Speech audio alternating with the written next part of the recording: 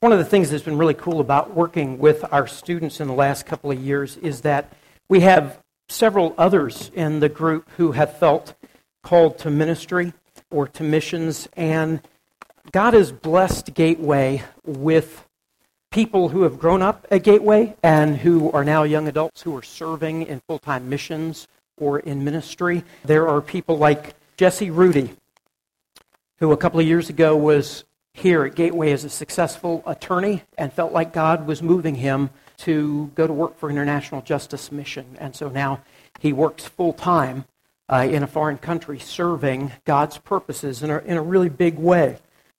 For most of us at Gateway, our sense of calling is not going to be that kind of magnitude. It's not going to be to quit your job and go to another land. That's not what God will move most of us to do. But if God has been stirring your heart over the last several weeks as we've talked about missional living, then my challenge to you would be to own it and wrestle with that sense of calling and figure out how to get from where you are right now to where God wants you to be.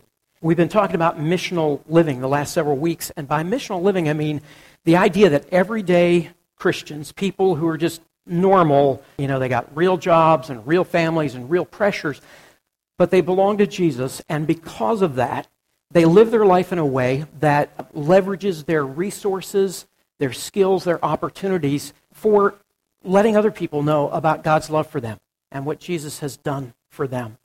And so this morning, we're going to take a couple of minutes and talk about what happens when God moves you. What happens when you feel like God might be calling you, or He's sort of like giving you a little push in the right direction. How do you recognize that? How do you know what to do? So let's read this passage together out loud. This is Isaiah's calling. This is from Isaiah chapter 6, and it's a great passage in Scripture. It's what we sang about this morning. So if you'd read out loud with me, and we'll just kind of work our way through this. In the year that King Uzziah died, I saw the Lord seated on a throne, high and exalted, and the train of his robe filled the temple. Above him were seraphs, each with 6 wings. With 2 wings they covered their faces, with 2 they covered their feet, and with 2 they were flying. And they were calling to one another, Holy, holy, holy is the Lord Almighty. The whole earth is full of His glory. At the sound of their voices, the doorposts and thresholds shook, and the temple was filled with smoke. Woe to me, I cried, I am ruined, for I am a man of unclean lips, and I live among a people of unclean lips, and my eyes have seen the King, the Lord Almighty. Then one of the seraphs flew to me with a live coal in his hand, which he had taken with tongs from the altar. With it he touched my mouth and said, See, this has touched your lips. Your guilt is taken away and your sin atoned for. Then I heard the voice of the Lord saying, Whom shall I send? And who will go for us? And I said, Here am I, send me. I think this is an awesome passage, and even though this is a very dramatic calling, probably the most dramatic encounter in Scripture of someone hearing from God in this vision that Isaiah has, and even though this is not the experience that most of us will have, if we feel a calling or a prompting from God, there's some great takeaways from it. Isaiah is the first of the major prophets, and by major, Bible scholars mean he had a long book. His book of prophecy is the first in Scripture, and it's the longest, and it's incredibly influential. Had a huge impact on the New Testament. Jesus echoes much of what the book of Isaiah has to say. And so, in a lot of ways, Isaiah is like a biblical superhero, and this is the story, of how he came to understand God's call on his life. But even though this is kind of a melodramatic and way different from the way most of us will feel called, some great lessons that we ought to tune into. So the first one is an accurate assessment. An accurate assessment. So Isaiah has a very clear picture of who God is and an accurate assessment of himself. And I think this is at the heart of worship, to realize how high and holy and pure and set apart and completely different God is, and how messed up we as humans are, how broken, how flawed, how sinful we are.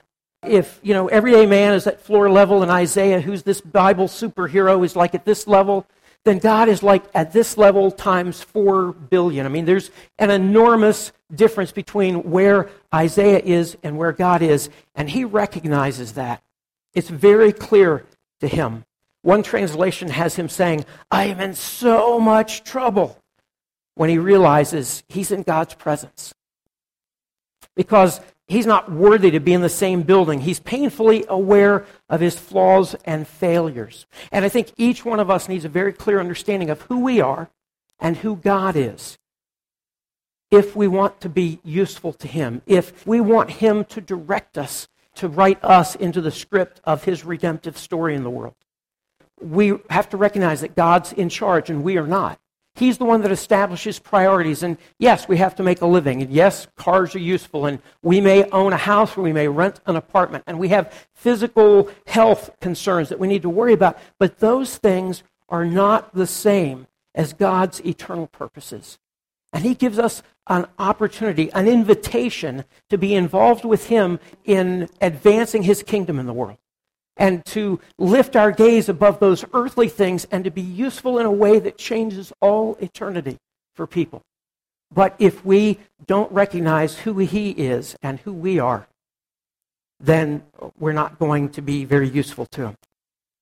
A second helpful understanding from this passage has to do with atonement from God. Atonement's kind of a weird word. We don't use that much in English, but the English word, really, it's at one ment. So it means harmony. Like if you're married and you're at one ment, then you get along with your spouse.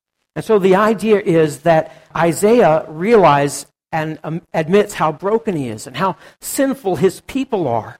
And one of the seraphs, one of these winged creatures, shouting, holy, holy, holy, goes to the altar and picks up a hot coal and brings it over and touches Isaiah on the lips. Now, one of the significant things about that is Isaiah has just confessed, oh, I am in so much trouble. I am a man of unclean lips. And he doesn't know it yet, but God is going to call him to be a spokesman for God. So the very thing that he is most concerned about, God provides a way to repair the damage, to restore the relationship with God. And God purifies the very part of Isaiah's body that is identified by Isaiah as the problem. Some of you have heard Romans 3:23, where Paul says, all have fallen short of the glory of God. All have sinned. Just 2 verses later, Paul says, Christ gave up his life on the cross for our atonement so that we could be one with God the Father. We can have a restored relationship with him, and our sins and our mistakes and our failures won't count against us. That happens not because we deserve it, not because we did anything to bring it about, but because of God's love and God's initiative. So if you want a life that really counts for something, if you want a life that means more than just dollars and cents and square footage in your house and what kind of car you drive, if you want a life that's characterized by God's power and God's purposes working in you and through you, then it starts with admitting your brokenness and accepting the atonement from God. Some of you, have been hanging out at Gateway for a while. I think wisely trying to understand, is Christianity for me? I've got doubts and concerns, and some things make sense, a lot of it doesn't. So you're here, and you're kind of like an outsider looking in, trying to figure out how God and church and spiritual stuff intersects with everyday life. And I think for you, God may be saying, look, here's the next step for you. Would you just take that step? Would you trust me? Would you admit you need me and accept my grace and my love? And then would you walk with me? That's the invitation. That's what atonement does for us. A third element out of Isaiah's story that I want you to notice is aggressive submission. So submission means basically yielding to somebody else. So think about you're driving down the road and you're getting on the freeway, and as much as you hate to do it, you actually have to yield and wait till somebody lets you in. Most of us, we submit passively, maybe even begrudgingly. We don't really want to submit, but it's cheaper than having an accident. So we wait until there's an opening in traffic, even though we don't want to. But Isaiah's attitude here isn't one of passive submission. When he's here, Isaiah doesn't wait for somebody else to raise their hand. When God says, who am I going to send? Isaiah's like, pick me. Hey, God, I'm over here. I'm ready to go. Put me in the game, coach. He's actively pursuing what God wants for him. He doesn't have a lengthy explanation of what the task is. He doesn't have all of the details. He doesn't have all of his questions answered. And yet, he says, hey, I'm ready to go. Whatever you need, I'm here for you. I loved what Marissa said. You know, it's kind of cool to think that God would use me because I'm just an ordinary person. I think of my own life and how many things I've screwed up, how many people I've hurt, how often I drop the ball, how many areas I struggle in, and it's amazing to me that God would be willing to use me in a way to encourage other people. I have that same feeling that Marissa has. And God offers to write us into his redemptive story. We get to be included if we're willing to submit to him. And rather than, kind of waiting and see if somebody else will answer the call, the very best way to submit to him is aggressively, proactively. Now, Isaiah's call was way more dramatic than ours typically will be. And I don't know if the reason he's a Bible superhero is because he had this awesome call, or if that's why his call was so awesome is because God was going to make him into a Bible superhero. But I want you to get an idea of some of the other callings in the Bible, because there are others that are much more relatable to us. So let's talk about some other callings in the Bible, and we're going to run through this stuff very quickly. I'm going to cover a lot of ground in the next couple of minutes. Don't worry about scribbling down notes. If you want, you can go to our website in a couple of days, and I'll have these verses and ideas listed. So I don't want you to worry about capturing everything unless there is an idea here or a passage that sort of sticks in your head, in which case write it down and then carve out some time this week to think some more about it. So the first calling to think about would be Abraham's. I'm not listing all of them. There are tons in the scripture, but in Abraham's case, God says one day to Abraham, hey, I want you to pack up and leave, and I'm going to take you someplace else. And Abraham goes. God says, I will bless you, and I'm going to make you a blessing. In many ways, Abraham's call is the same call that God gives to us. He says, hey, if you'll trust me, if you'll move, I will bless you. But I want you in turn to be a blessing to other people. And without any hesitation, Abraham starts moving. And this is a great faith story of God using this seriously flawed man in a major way because he was willing to move when God nudged him. All right, Christmas, we're about a month away, and Mary, the mother of Jesus, is a great example of calling. So remember, Gabriel appears to her and says, hey, Mary, got a surprise for you. You're going to be pregnant. And I know what you haven't done, but this is the child of God. This is God's only child. He's going to be the Savior of the world. And how does Mary respond? It's awesome. I pray this is the way we would respond when God gives us an overwhelming assignment. She says, I am the Lord's humble servant. I'm good with whatever God wants because I'm just a normal person, and it's so cool that God would use me.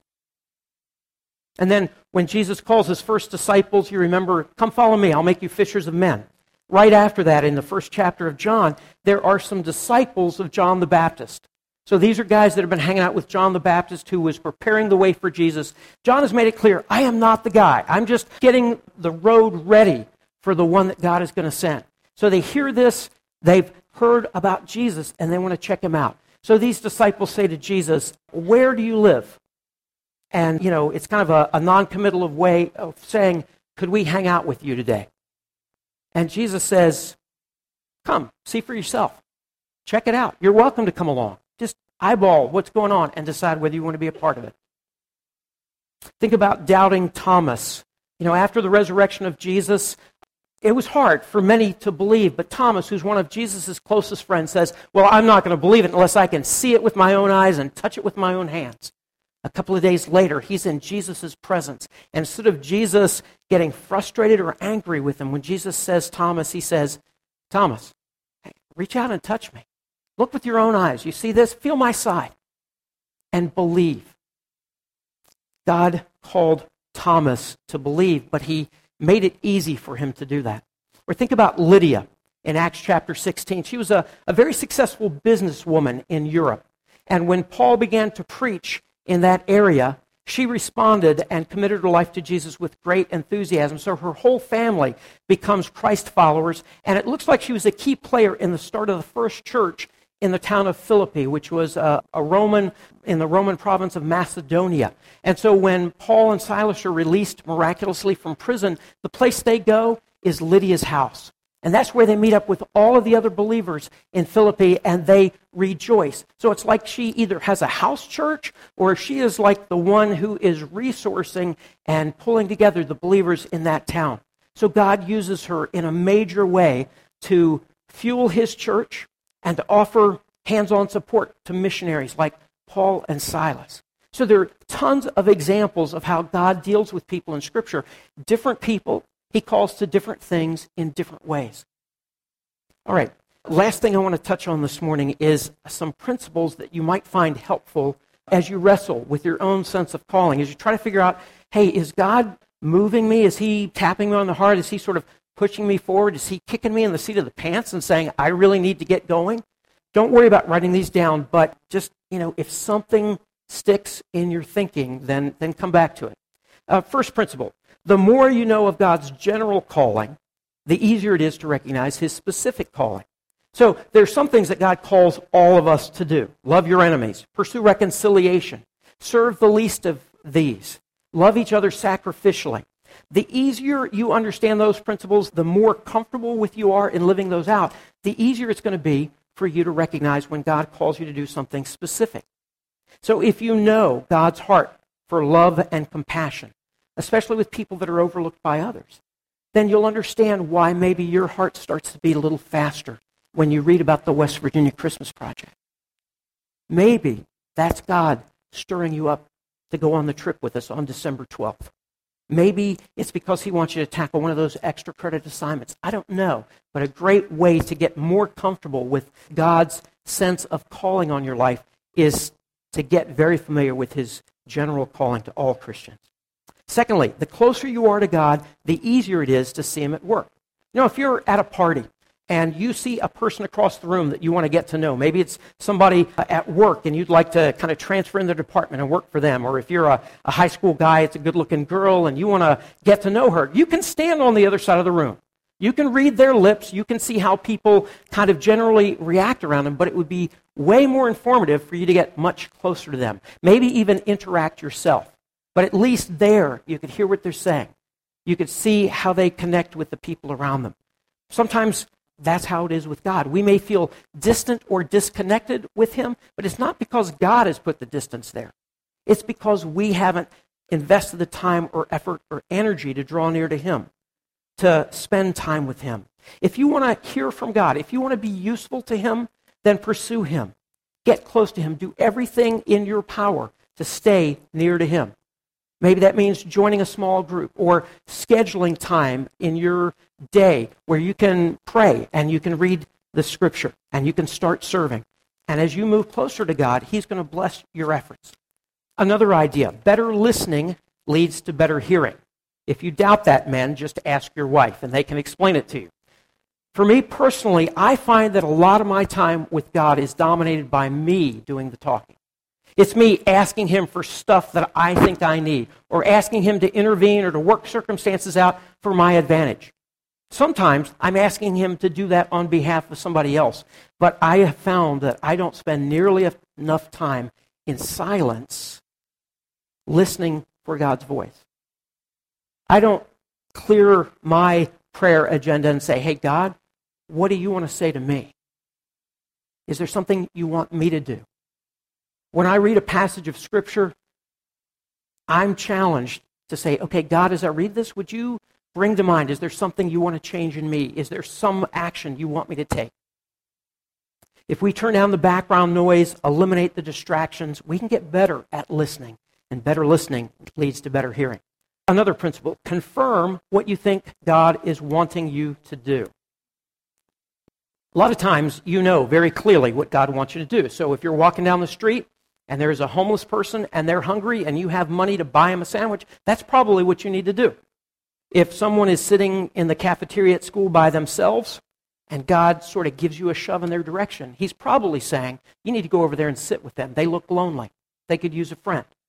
At other times, there are things that are bigger or more challenging or less familiar to us, and we feel like God is saying something, but we don't know how to act on that. Or it's like, I don't know, I have never just given that kind of money before. I'm probably not hearing him correct.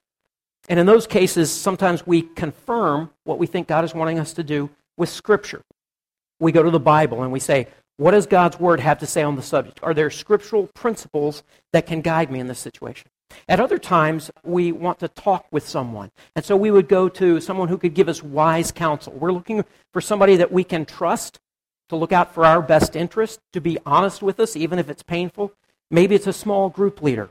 Maybe it's a pastor. Maybe it's one of our elders. And the idea is you're saying, hey, could you give me some spiritual perspective on this? I need somebody to help me think through this opportunity.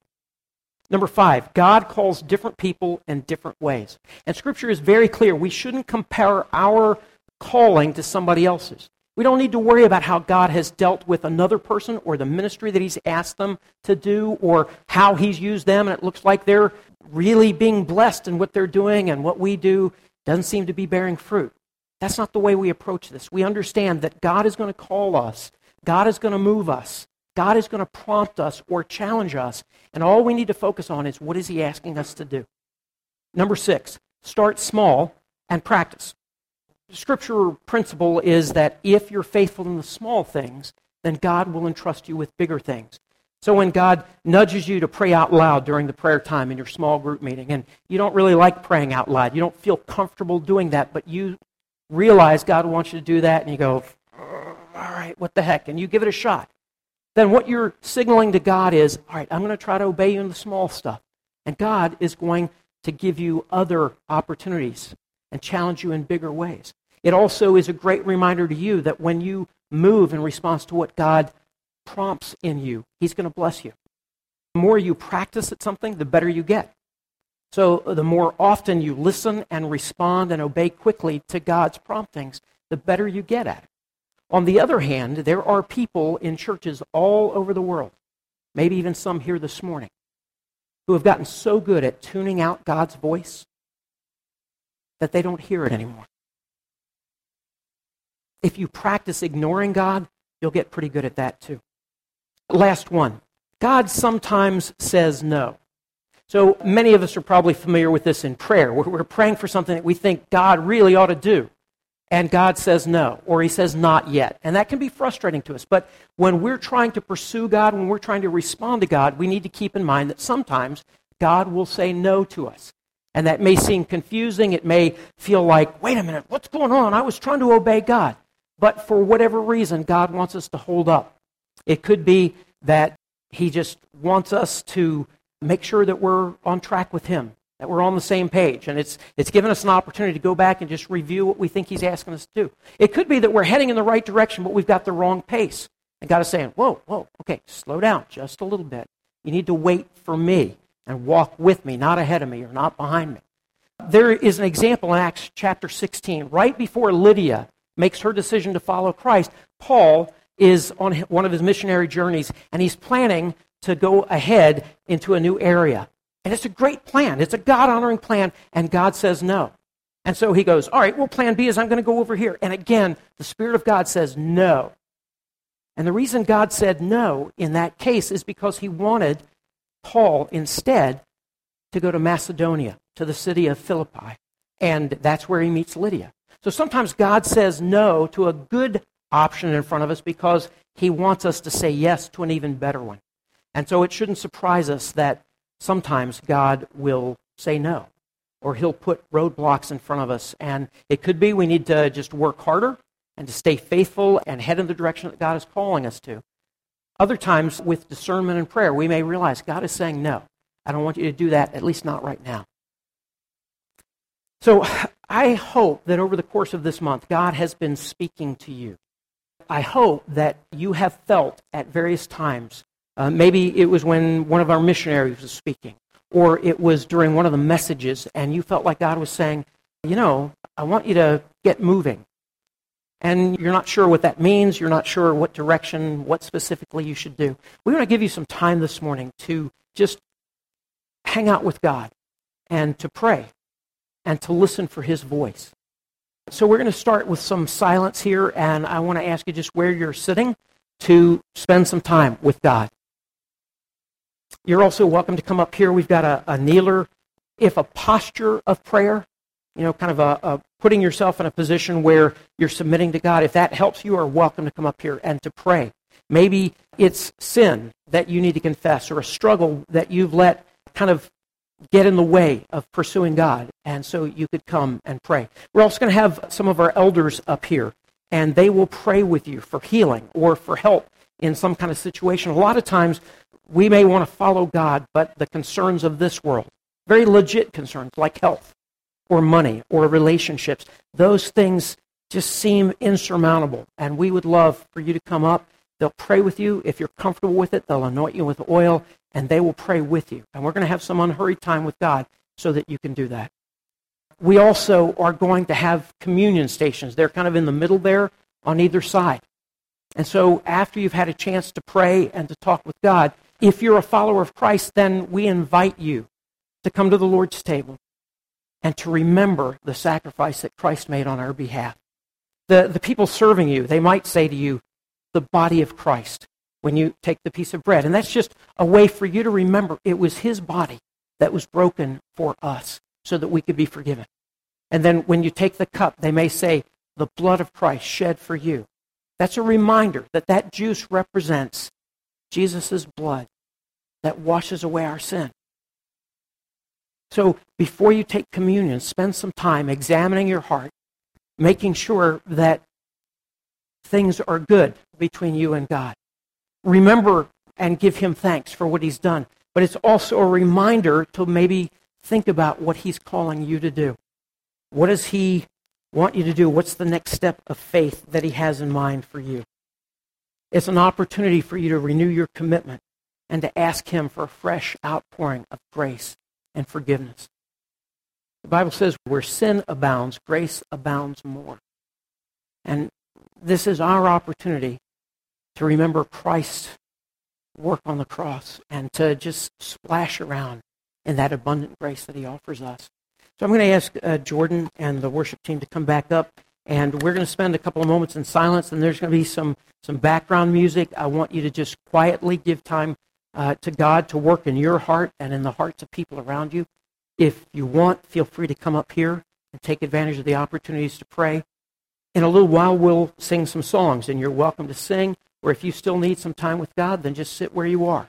Just keep praying. Do whatever you feel like God needs you to do. But we want this time to really count between you and God. Let me pray for us. Jesus, thank you so much for laying down your life for us. Thank you for taking away the penalty of our sin. If we choose to follow you, if we trust you, if we confess our sin, and we're willing to make you the leader in our life, then we get a fresh start with you. We're so grateful for that. And I pray that as we take communion this morning, you would remind us and renew us. For those that are struggling with trying to figure out what you're asking them to do, what the next step of faith is, I pray that you would be at work. Speak clearly. Give us ears to hear. We give this time to you, Lord, and we ask you to be at work in us. And ultimately, we want this to bring you honor and glory. We pray in Jesus' name. Amen.